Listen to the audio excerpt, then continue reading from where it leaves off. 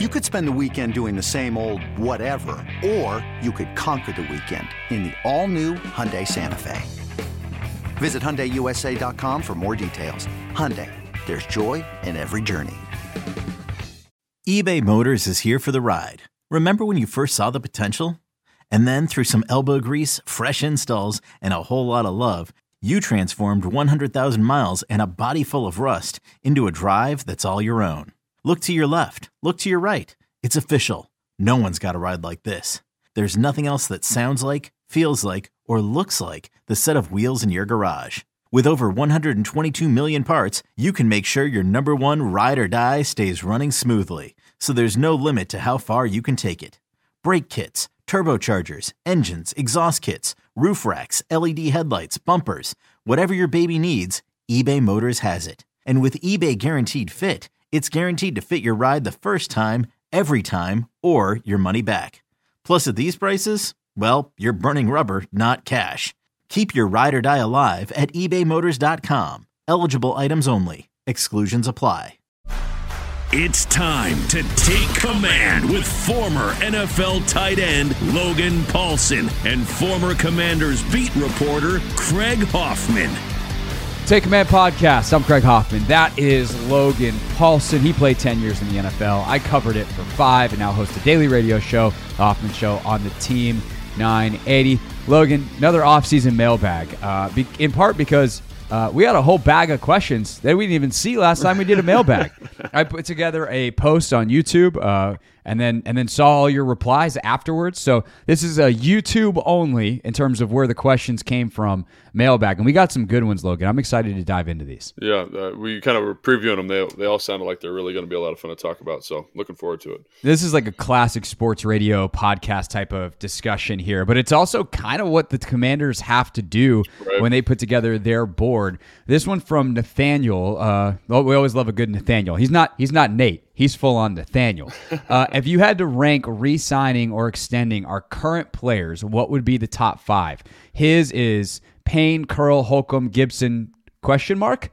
That question mark could be filled with a couple of guys we can get to in a second. But if you had to rank re-signing or extending that group of either pending free agent or, in Curl's case, extension eligible, Gibson as well, extension eligible players, how would you go about ranking them, and what would ultimately be your rankings? Yeah, I mean, I think for me it goes Payne, Cam, Curl, just kind of they're the definitive number 1 and number 2. And obviously we've talked about Payne a lot on this podcast, but I do think when you're talking about Curl specifically, and you are a huge fan of Curl as I am, he is a guy that is extremely talented, and his talent shows up in a very unique way. Obviously, it's kind of like this manager, playmaker kind of slash. He's not like this crazy freak like Ed Reed was, but he does seem to elevate, Derek Forrest, does seem to elevate Bobby McCain when he's out there. And I'm not exactly sure as to why that is.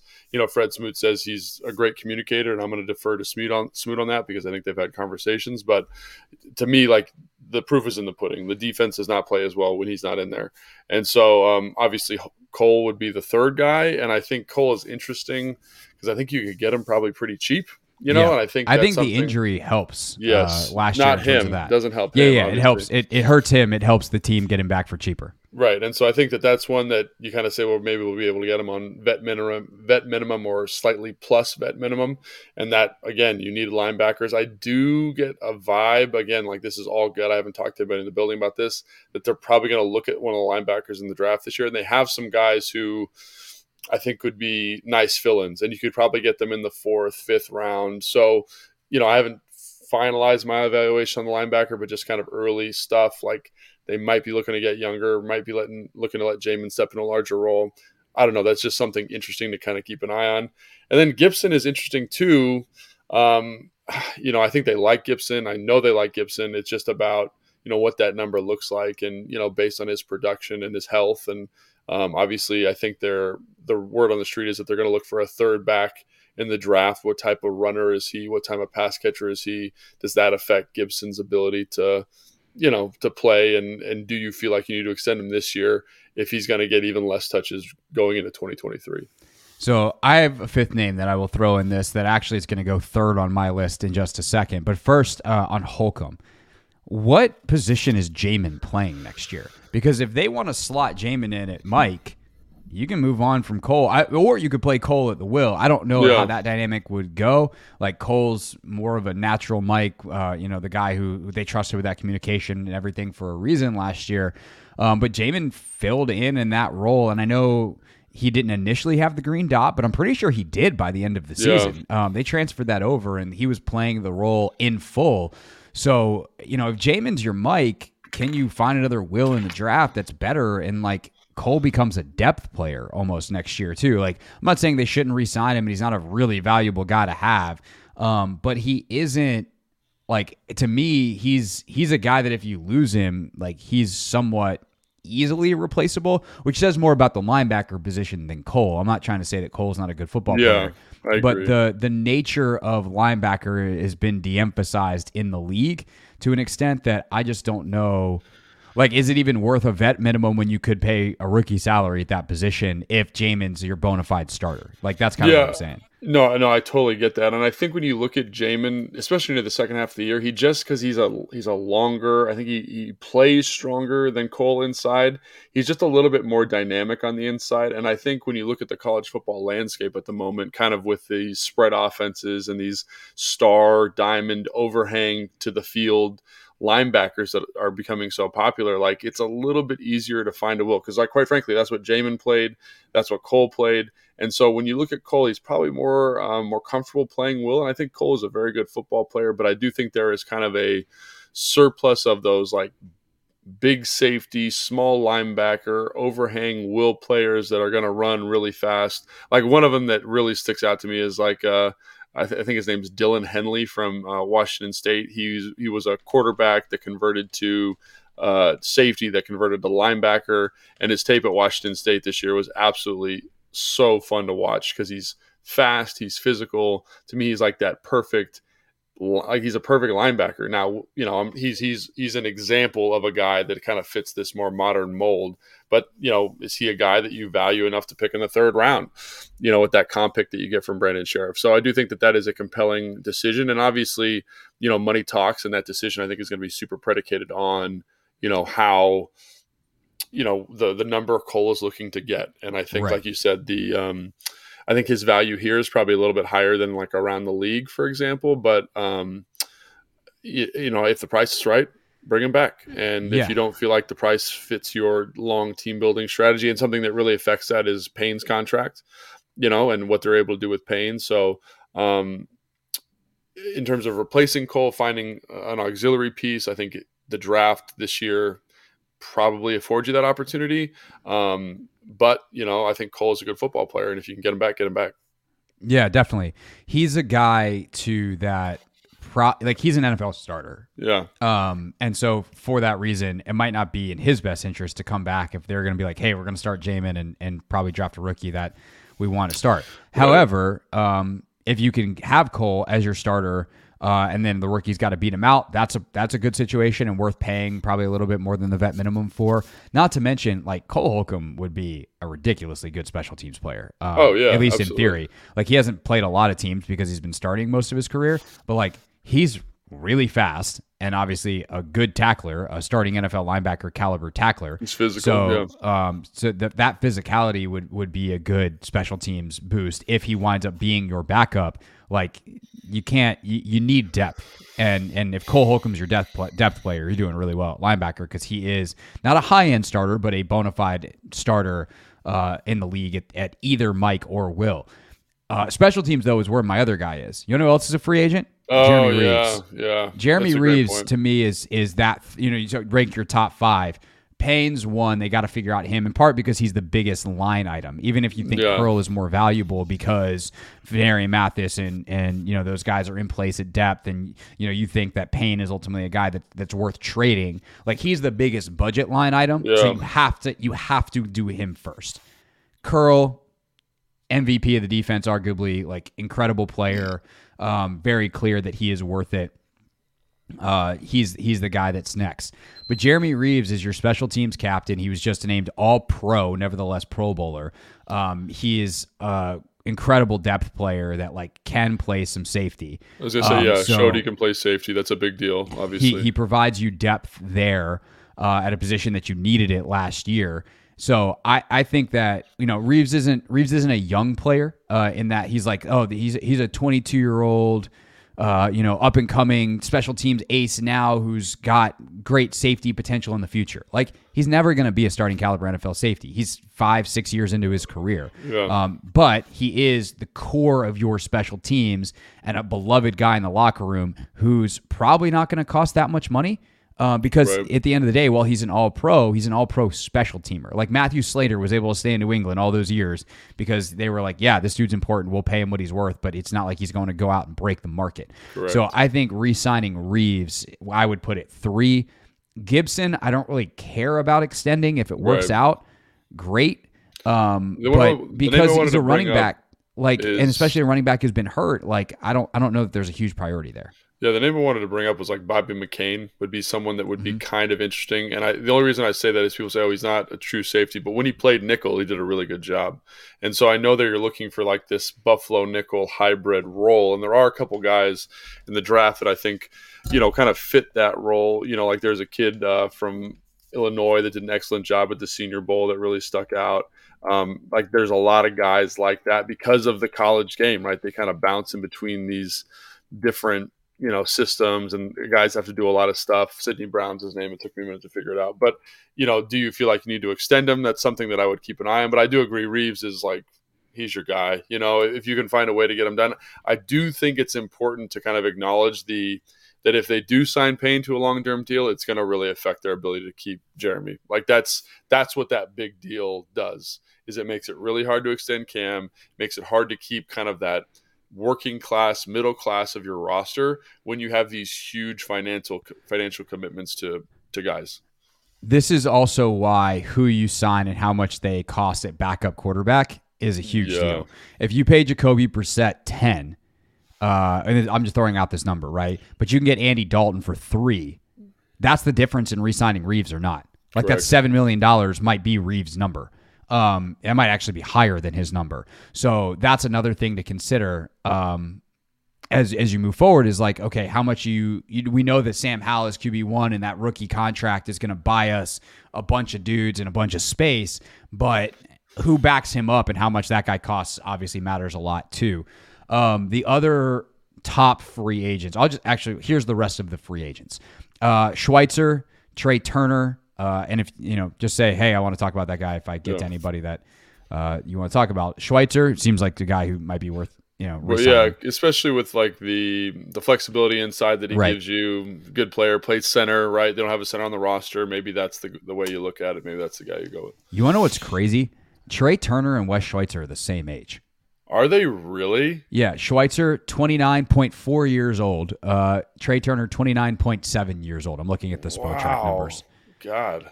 That's crazy. They feel so different in terms of age, don't they? I would have sworn Turner was like 34. Yeah, me too. But Cam Sims is another interesting one in kind of the Jeremy Reeves camp. Depth, excellent special teams player, can play his offense position where Reeves can play his defense position. But Cam's a free agent. Heineke, obviously someone that probably should be honorable mention on the list as part of that quarterback equation. F.A. Obata. That's a big deal. That is a huge deal. And I think, again, like FA just did such a good job last year of bouncing inside and outside. And, like there are some reports that they're looking to maybe draft a defensive lineman. Maybe they're going to wait on that to see if they can, again, if you draft a guy, you're keeping salary numbers down, right? So there is that incentive to get that done through the draft. This is a very edge heavy draft. So there's probably going to be an opportunity for that. But I think that's an absolute must. You need to find a guy who's got some pass rush juice. That's nothing against Casey. That's nothing against James. But FA did bring a lot in terms of being dynamic. And so either you need to replace him in the draft or you need to re-sign him. And I do think based on how he played last year, it's going to be a little bit too rich for them. I would assume. He made 1.1 last year, 1.2 last year, which is obviously not a lot, but he played well. He is also, though, 30. It'll be 31 by the time the season starts. Yeah. So a little bit of an older player, although he doesn't have the mileage on his legs because he got a little bit of a later start coming over from the UK. Tyler Larson, will be 32 coming off injury. It's his centerpiece. David Mayo, John Bostic, Jonathan Williams, Nick Martin, Khaleke Hudson, Milo Eifler, Jarrett Patterson, Jeremy Reeves, Eli Wolf, Cole Holcomb, Rashad Wildgoose. Yeah, I mean, to me, the name that sticks out there is F.A. and Wes, in addition to the names we already talked about. And Wes, just because he's a little bit younger. And again, they're going to look to draft an offensive lineman this year, specifically a center. So that's I would be stunned if they didn't draft 3 offensive linemen this year. Like they're going to make a move there. And so that's going to affect Wes's signing. So, I've had conversations with Wes. I've had conversations with guys like Boomy, right? And they're in a little bit of a holding pattern, the team, in talking with them. I haven't talked to anyone in the building about making some of these moves because they got to check out the free agent market and they got to make sure that, kind of flesh out their draft evaluation. And so if there's some movement on these signings, I think it'll show the team's kind of perspective on, the center class or the edge rusher class, right? So those are some kind of interesting points to kind of just keep an eye on over the next couple of weeks leading into the combine, leading into free agency. Yeah. This episode is brought to you by Progressive Insurance. Whether you love true crime or comedy, celebrity interviews or news, you call the shots on what's in your podcast queue. And guess what? Now you can call them on your auto insurance too with the Name Your Price tool from Progressive. It works just the way it sounds. You tell Progressive how much you want to pay for car insurance, and they'll show you coverage options that fit your budget. Get your quote today at Progressive.com to join the over 28 million drivers who trust Progressive. Progressive Casualty Insurance Company and Affiliates. Price and coverage match limited by state law. Hey, Rob Bradford here. I have set out on a mission with my good friends at FanDuel to prove what I have known for some time. Baseball isn't boring. Now I have a daily podcast to prove it with some of the most notable people in the baseball world, screaming baseball isn't boring from the mountaintops or at least agreeing to come on our show. Players, managers, GMs, and yes, even the commissioner of baseball, Rob Manfred. It has been a constant wave of baseball's most powerful voices. So join the revolution. Subscribe and soak in Baseball Isn't Boring. Listen on your Odyssey app or wherever you get your podcast. You'll be glad you did.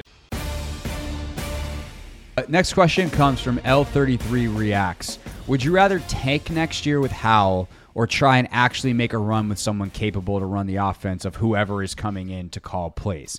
I will say that question is probably going to be violently met by a certain group of fans who think Sam Howell is the second coming of Tom Brady.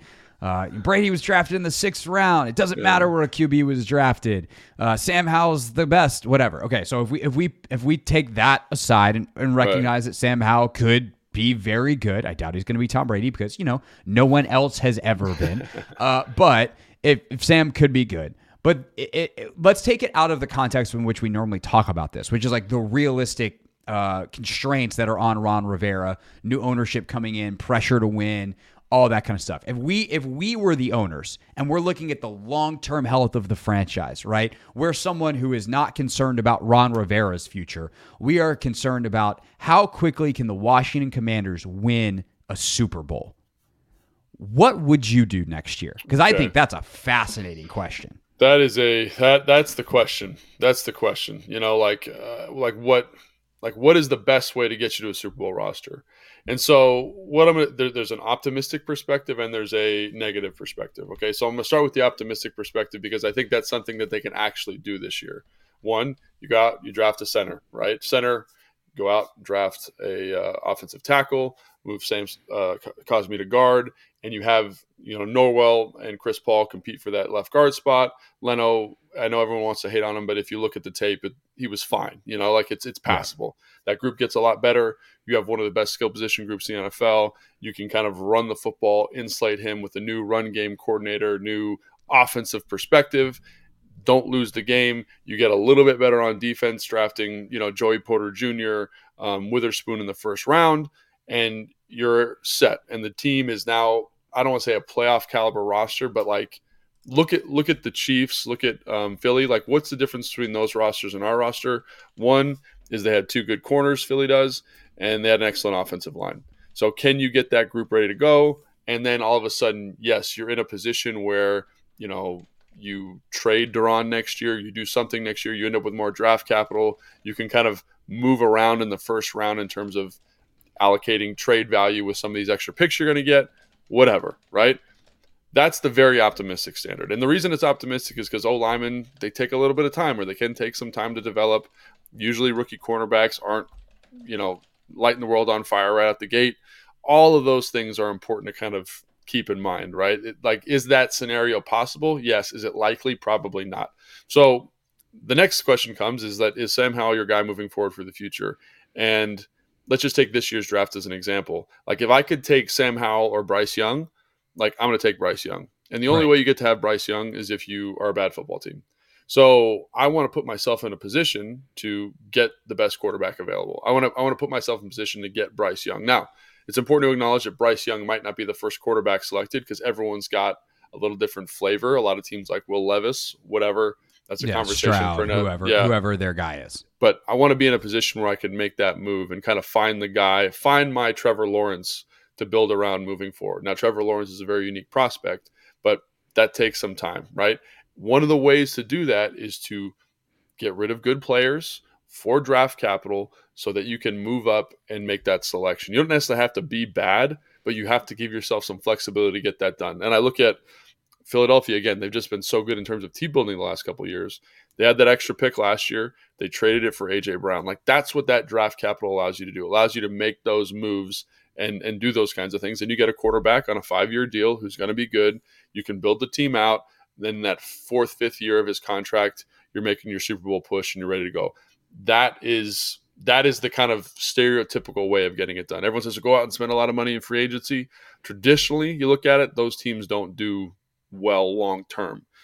Build through the draft, find some key free agents here, and then just let it ride on that rookie quarterback deal. So do you need to be bad? Do you need to tank the season? No, but you definitely, if you're not going to do that, you definitely need to find a way to get some draft capital, some resource capital so that you can move up. And that could, everyone was talking about trading Montez Sweat a couple years ago to move from 2 to 1 for Joe Burrow, right? That's the kind of environment you're talking about, right? So that to me, that's how you would build. That's how I would build a team. Now that's hard. You got to trust your evaluation. You got to trust your front office. You got to hit on a lot of picks. That's why it's tough to be good at football in the NFL. But that, I think, is the roadmap, the optimistic roadmap, and then the one that's probably a little bit more realistic. Right. So if I'm like overlord owner and I'm not concerned about Ron Rivera's future or anyone else's future, but I'm the guy who buys the team and is implemented in March. Yeah. I let them ride out this year with Howell in the hopes that Sam is awesome. And if that's the case, then sweet, we go into year 3 of him. And year 4 on his rookie deal, and maybe we can even get a bit of a bargain because he's a late round pick, an extension, whatever. After one good year, you can pay him, hey man, we'll pay you 30 or 28 or 25, and we think he's gonna be really good. As opposed to if he hit free agency in a couple of years, he gets 40. But the other thing here is timing out the decision makers of what you just talked about, right?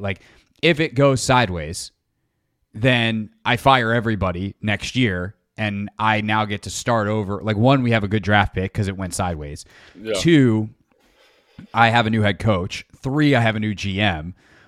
All those people get to be in place, and we get to start from scratch and build kind of our 5-year plan. And I do want to emphasize this. I feel like we way too often, we media and folks around the league, throw out these how are you going to be good for the next decade? You can't plan for 10 years in the NFL. Yeah. That's just not the way contracts work. That's not the way player development works. It's not the way any of this works. The only way to be good for 10 years is drafting Patrick Mahomes and keeping him for 10 years. There's just, and even around Patrick Mahomes, or just making excellent picks every single year, sure, which is why that is not as sustainable. It becomes less sustainable, is what I'm saying. Right, so but even then, you need to have the what team has been good for 10 years without a quarterback every year? Baltimore's probably the closest, but even then, they've had Lamar for most of it. And even Seattle before was that, that they way had for a while. they had Flacco, but they've had some down years in between. I mean, Pittsburgh is, they had Roethlisberger for most of it, and Tomlin's never finished under 500.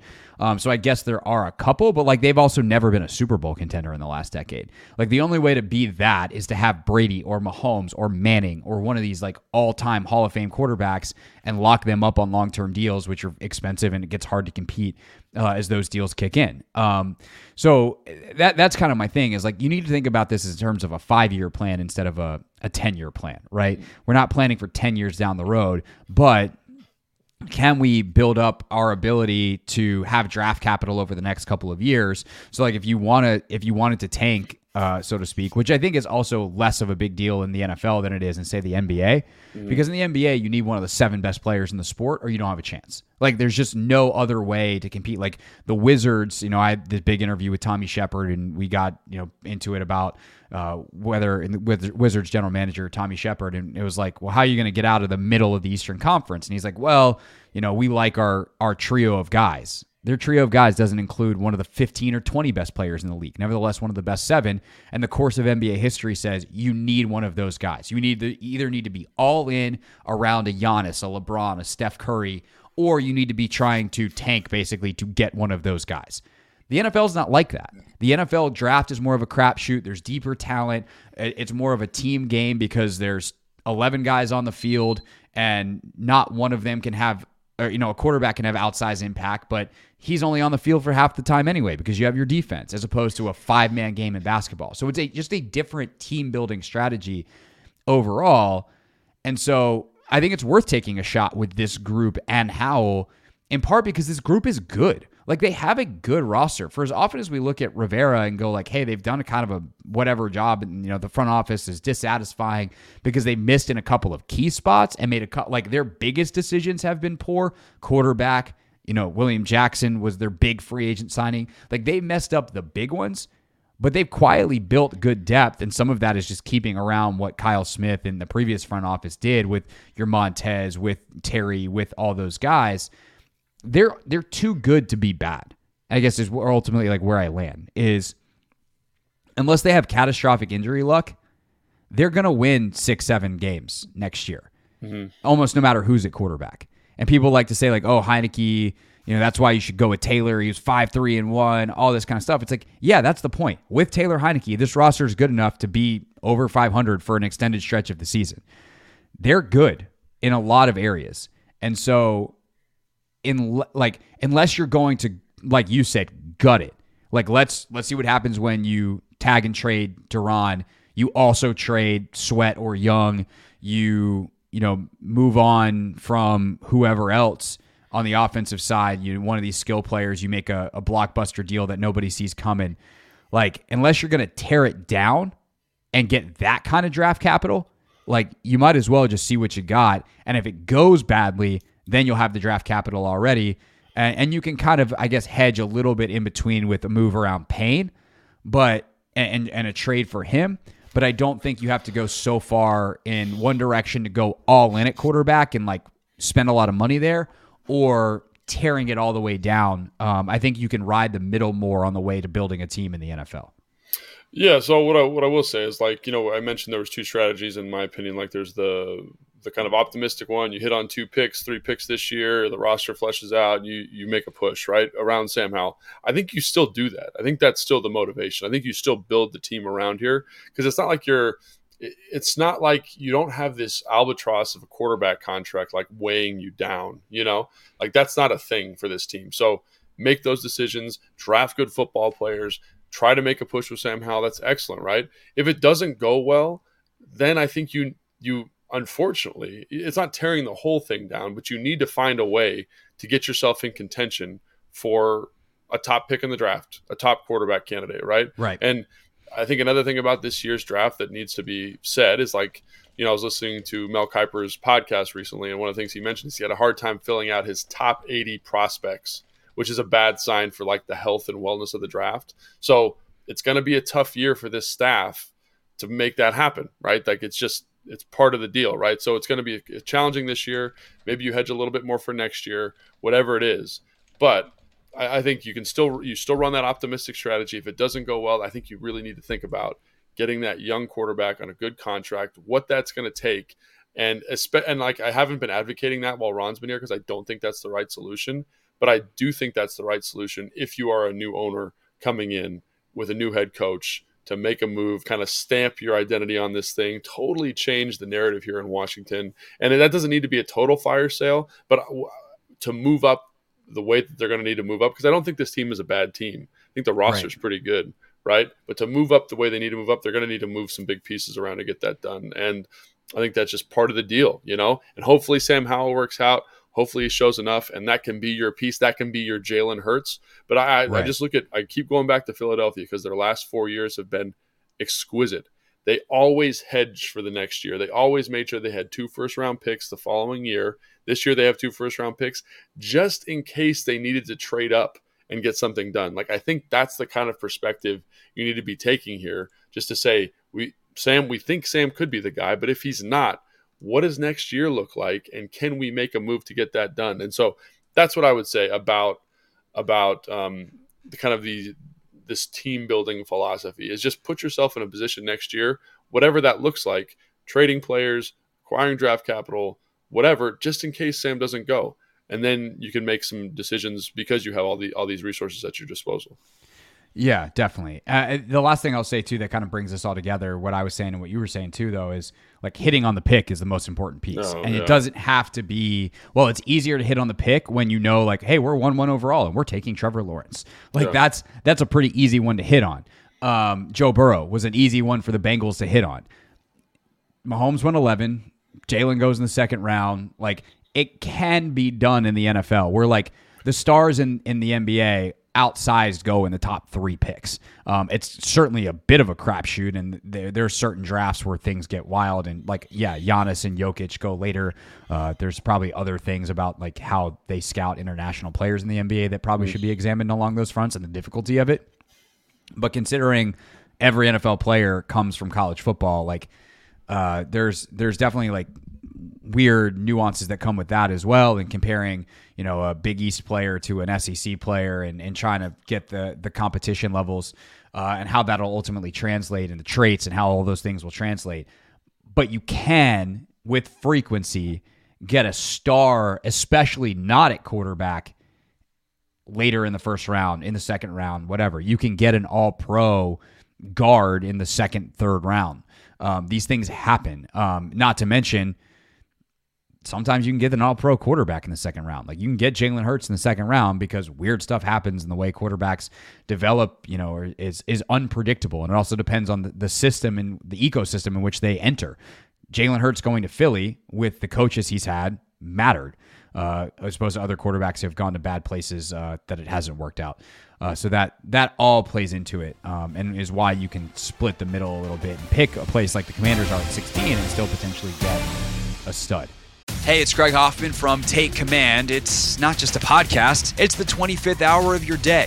Your weekly source for all things Commanders, right on time, your time. A list of household chores. Do them without missing a beat, and listen while you work. In the car, turn mundane drives into memorable moments. With podcasts, you can maximize productivity and minimize FOMO. We're on demand, so we fit perfectly into your schedule. Follow Take Command in the Odyssey app or wherever you get your podcasts. Hey everyone, this is Brett Boone. Would you know it? I've got a podcast going strong in our 4th year. Tune in as I sit down with my friends, some of the biggest names in sports, media, entertainment, for a lot of fun and in-depth conversations. As you know, baseball's been my life. It's been in the family for a long time, but it's a lot more than that here. It's sort of like taking a ride in a golf cart around a beautiful track. Join me every week for multiple episodes on the Brett Boone Podcast, available on the Odyssey app or wherever you get your podcasts. All right, continuing on with the other questions. This one from Funbags says, could we play Jamin Davis at the nickel spot, or the Buffalo nickel spot? He has played safety in his career. He isn't terrible at coverage, and he's really good at blitzing off the edge. I honestly feel like that would have been a perfect spot for him. So we did the Jamin Micah Parsons role the other day. What about Jamin at Buffalo nickel? So I actually talked to someone in the building about that. Just was like, hey, like this was before last year's draft. It was a really long time ago, and that was like, could Jamin do it? I know you're looking for resources and everything. And what it came out basically was like they didn't feel at the time that he had good enough hips to play the position. What that means is like when you're playing that Buffalo nickel, you do have to carry number 2, who's usually a slot receiver, vertical, right? So Jamin obviously has the straight line speed to do that.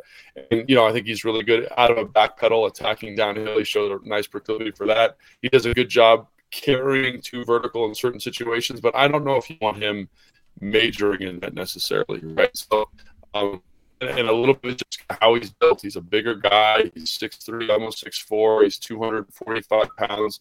There's a reason that, no nickel player looks like that, because they have to turn, flip their hips, open those hips, and carry that thing vertically, and then adjust the football in the air. So Leonard, like, he's a more linear athlete. So I don't think that translates necessarily the way people think it would. Like, I thought maybe, right? But I think you're looking for a guy who's got like DB hips and DB feet, like, quite frankly. And I think the physicality of the position is something that is overrated because of Landon Collins' role there. Like, when you look at the Buffalo nickel, the nickels that have been successful there, it's Cam Curl, it's Bobby McCain, it's guys that are physical, but really the thing that they're prioritizing is the coverage ability, right? And so I don't think that Jamin necessarily has that in the bag at the moment, right? And that's not a knock against him. He's one of the most athletic linebackers in the NFL, but there's a reason that, Luke Kuechly doesn't play the Buffalo nickel spot, right? He's not athletic enough to do it, even though he's a tremendous athlete.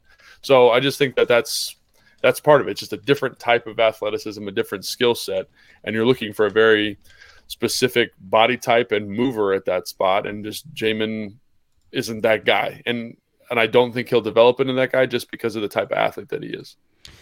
My question back to all these questioners is, why is everyone trying to move Jamin Davis? Like, he was good last year. I think he's growing into a good player. And, where someone is drafted is relevant. The earlier they are drafted, the more you expect from them early on, as well as you expect a higher ceiling. Like, that is how you become a top whatever pick. Like, Aiden Hutchinson went 2 because he was going to come in day 1 and be awesome, and then he was going to grow into what they hope to be a Hall of Fame caliber player, but certainly a Pro Bowler, right? And sure enough, Aiden Hutchinson, while he had moments where he looked like a rookie this year for Detroit, also had moments where he looked like a future Hall of Famer. Like, that dude is real good, which is why he went 2 overall. Jamin, as a first-round pick, was taken there because he has a high upside, and he was probably overdrafted because he wasn't ready to play immediately, which is something that was known because he barely played football in college. He played essentially 1 season. That said, the high upside thing is still relevant, and his development is still happening. And I just don't get the incessant need to move him when he's improved.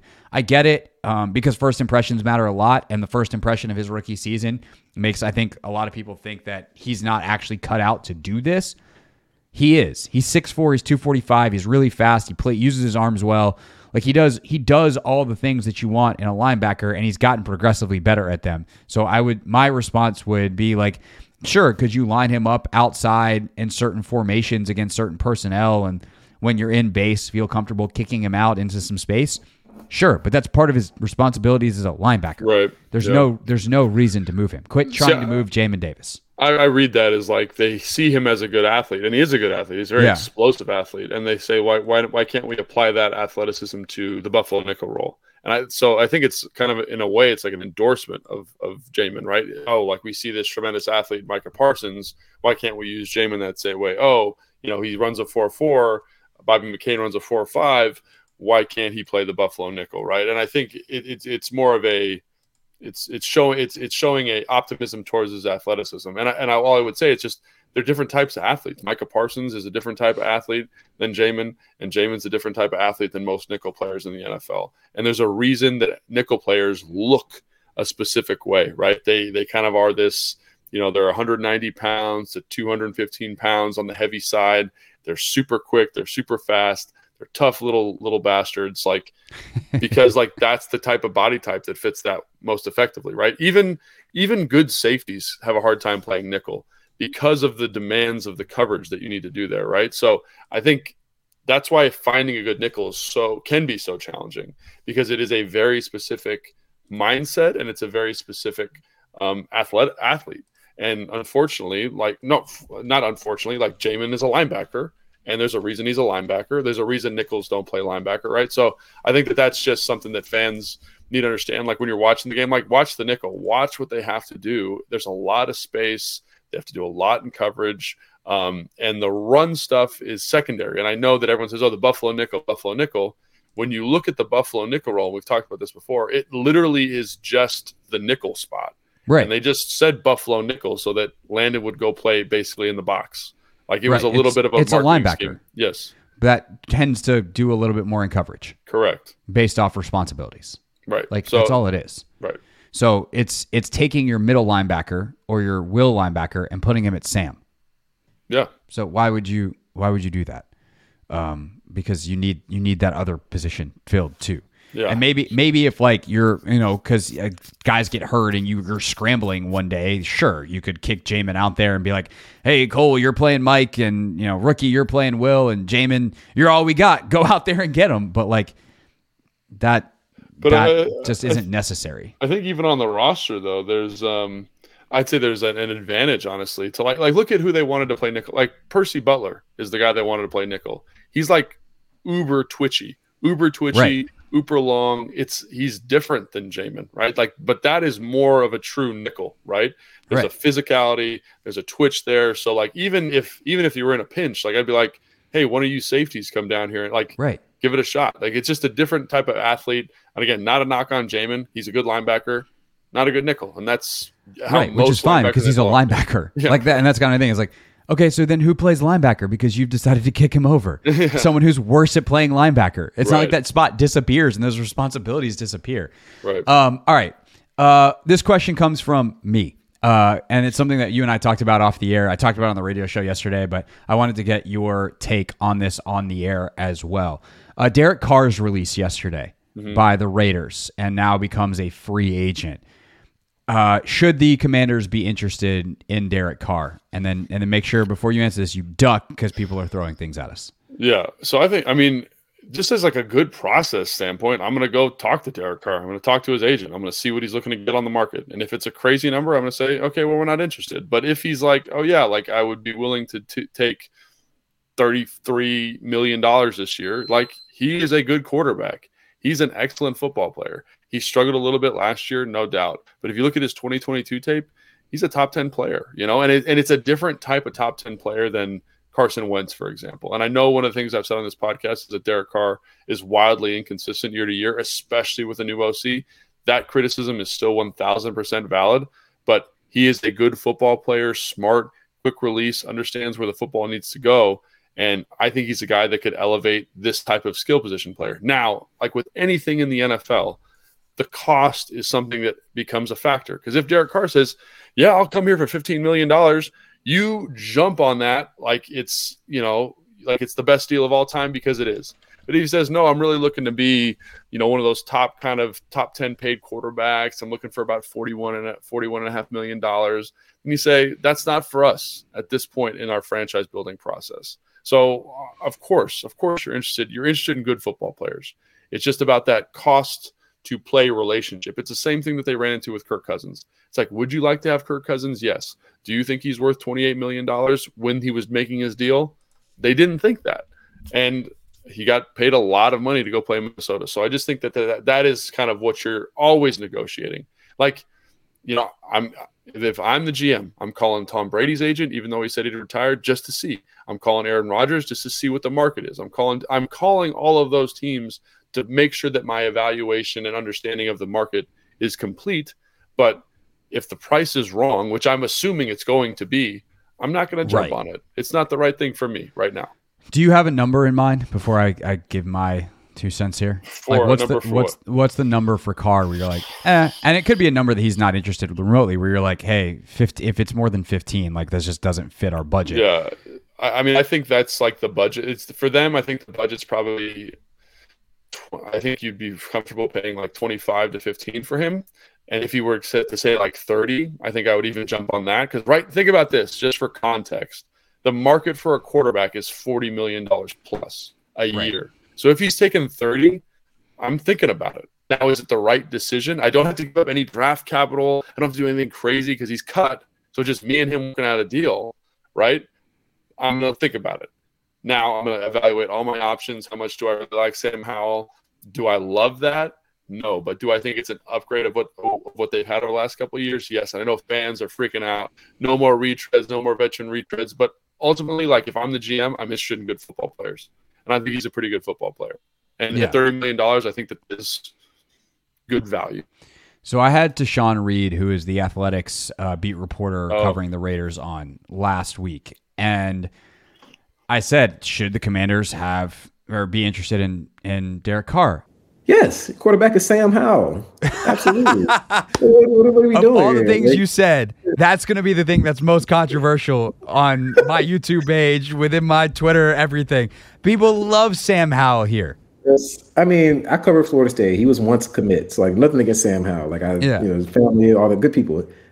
Derek Carr is exponentially better than Sam Howell. The chance of Sam Howell becoming as good as Derek Carr is probably pretty small. If he does, he's probably not ready yet. Like, I know he had a couple of games at the end there, but come on now. And while people are like, oh my God, Sam's amazing, like all that stuff, he's right. Yes. Like, if Sam Howell develops into Derek Carr, the fired Commanders have done an incredible job. And every bad thing you ever said about anybody who was involved in his drafting is vindicated, validated. Your criticism does not matter. They won the argument. Because if you get a guy who is going to multiple years be in the MVP conversation in the 5th round, you have done a miracle, or you have pulled off a miracle. Yeah. These things happen sometimes in the NFL, not very often. It's Dak, it's Kirk. It's like once every 5 years, a really high-end starter is like MVP level, is someone drafted 3rd round or later. Most of the quarterbacks in the NFL are Russell Wilson. And again, it happens because there's only 32 starting quarterbacks and there's only like 22 of them that are actually good. And so they come from a variety of places. But of that, let's say 22, 25, whatever the number is, half of them are 1st round guys. Correct. Like, they most often not only come 1st round, but like top 10. Right. If you can tell me Tom Brady, you can tell me Russell Wilson, you can tell me all these guys, and I'll be like, Burrow, Lawrence, like 1-1 overall. Josh Allen was, I think, 8th. But Lamar Jackson, they're all 1st round players. Right. Even Lamar, who's like, oh my God, they passed on Lamar. Aaron Rodgers, oh my God, they passed on Aaron Rodgers. They were 25 and 23, I think, respectively, Lamar, Aaron. So, like, the 1st round is where you find your guy. And so Carr is still very good. And if Sam Howell could play at a level that Derek Carr could this upcoming season, that would be incredible. That said, what's the downside? And if you put it that way, it's like, well, shoot, forget everything we just said about everybody else in this podcast. Go get the guy. But the problem is we can't dismiss that. And the question that they've got to answer, and why ultimately I would still lean towards Howell and a Dalton, a Brissett, or whoever is the backup, is you can kiss Reeves goodbye. You can kiss, and it's Payne, the same, probably Payne goodbye. Like, Curl, you kiss Curl, the ability to extend Cam, so he's pissed off the whole year, then probably leaves next year. Like, all that stuff is off the table because you've done what you did last year, and that was the problem last year. Was they gave up so much for Wentz. Is they lost their depth on the defensive line. They lost a couple of other guys. And who knows what the counterfactual is in terms of who they could have signed, who they never even looked at because they decided to spend $28 million on Carson Wentz instead of just running it back with Taylor Heineke. And the crazy thing about that Carson Wentz thing, I know if people hear $28 million and they lose their mind, is that's like a deal. That's a deal for a guy that you think is a starting caliber quarterback, right? So it's not as prohibitive as this Derek Carr thing's going to be. Like, he is looking to make a lot of money, and someone's going to pay him a lot of money. Like, a lot of money. And so that's why I said if it's $30 to $35 million, you probably take a look at it. You have the conversation. I don't think that's even on the table. I think he's going, I want $40 to $45 million, and this is what the deal is. And it's going to be a 4 or 5 year deal. you're going to be hampered for a while. So think about that. Even if he goes from 40 to 45, that's $5 million a year you lose to re-sign players. Think about Cam Curl's potential salary as being $5 million a year. You lose that just from there. You know what I'm saying? Right. And then that's not even talking about the bigger numbers with Payne, extending Montez. So that's where it becomes prohibitive. And again, we've talked about Philadelphia a lot on this podcast. But one of the things that I really admire about them is they said, let's hold up. We've got a guy we think can do it, right? In Jalen Hurts. They built around him. The roster was completely ready, like totally ready, no doubt about it. And then they said, we'll give him a year. If it works, great. If it doesn't, this is the year. Capital. They have 2 first-round picks. They could trade up and get whoever they want. So I think that is something that I've always been an advocate of drafting a rookie quarterback, even a later round quarterback, even like the Brock Purdy's of the world, right? I think there's value there because it lets you build and cultivate this roster of tremendous playmakers. Like San Francisco is a fantastic example. Everyone's like, oh, they gave up all this draft capital for Lance, and they brought in Purdy and they have Garoppolo. Lance is like not even a factor in terms of their salary cap. He takes up like less than a percentage point, right? So they can go out and sign Kittle, sign Trent Williams, the middle linebacker Warner. They can extend those guys, and Jimmy Garoppolo is at a very reasonable number as well. So that is, to me, what you're getting. That's a perfect example. I think Lance is at like probably $5.5 million a year because of how the contract is structured, maybe $7 million in terms of cap hit. But Jimmy Garoppolo is at 28. So the two of those guys together are less than what Derek Carr would be here in Washington, right? Just to give you some perspective on what that number is. And because they were sound in their process with good deals with quarterbacks, they're able to build this roster out. So I think that's ultimately what I settle on is like, is this roster ready to win a Super Bowl? The roster. And the answer I would say is probably not. And so the number one thing that's prohibitive to that is going out and paying a quarterback a lot of money.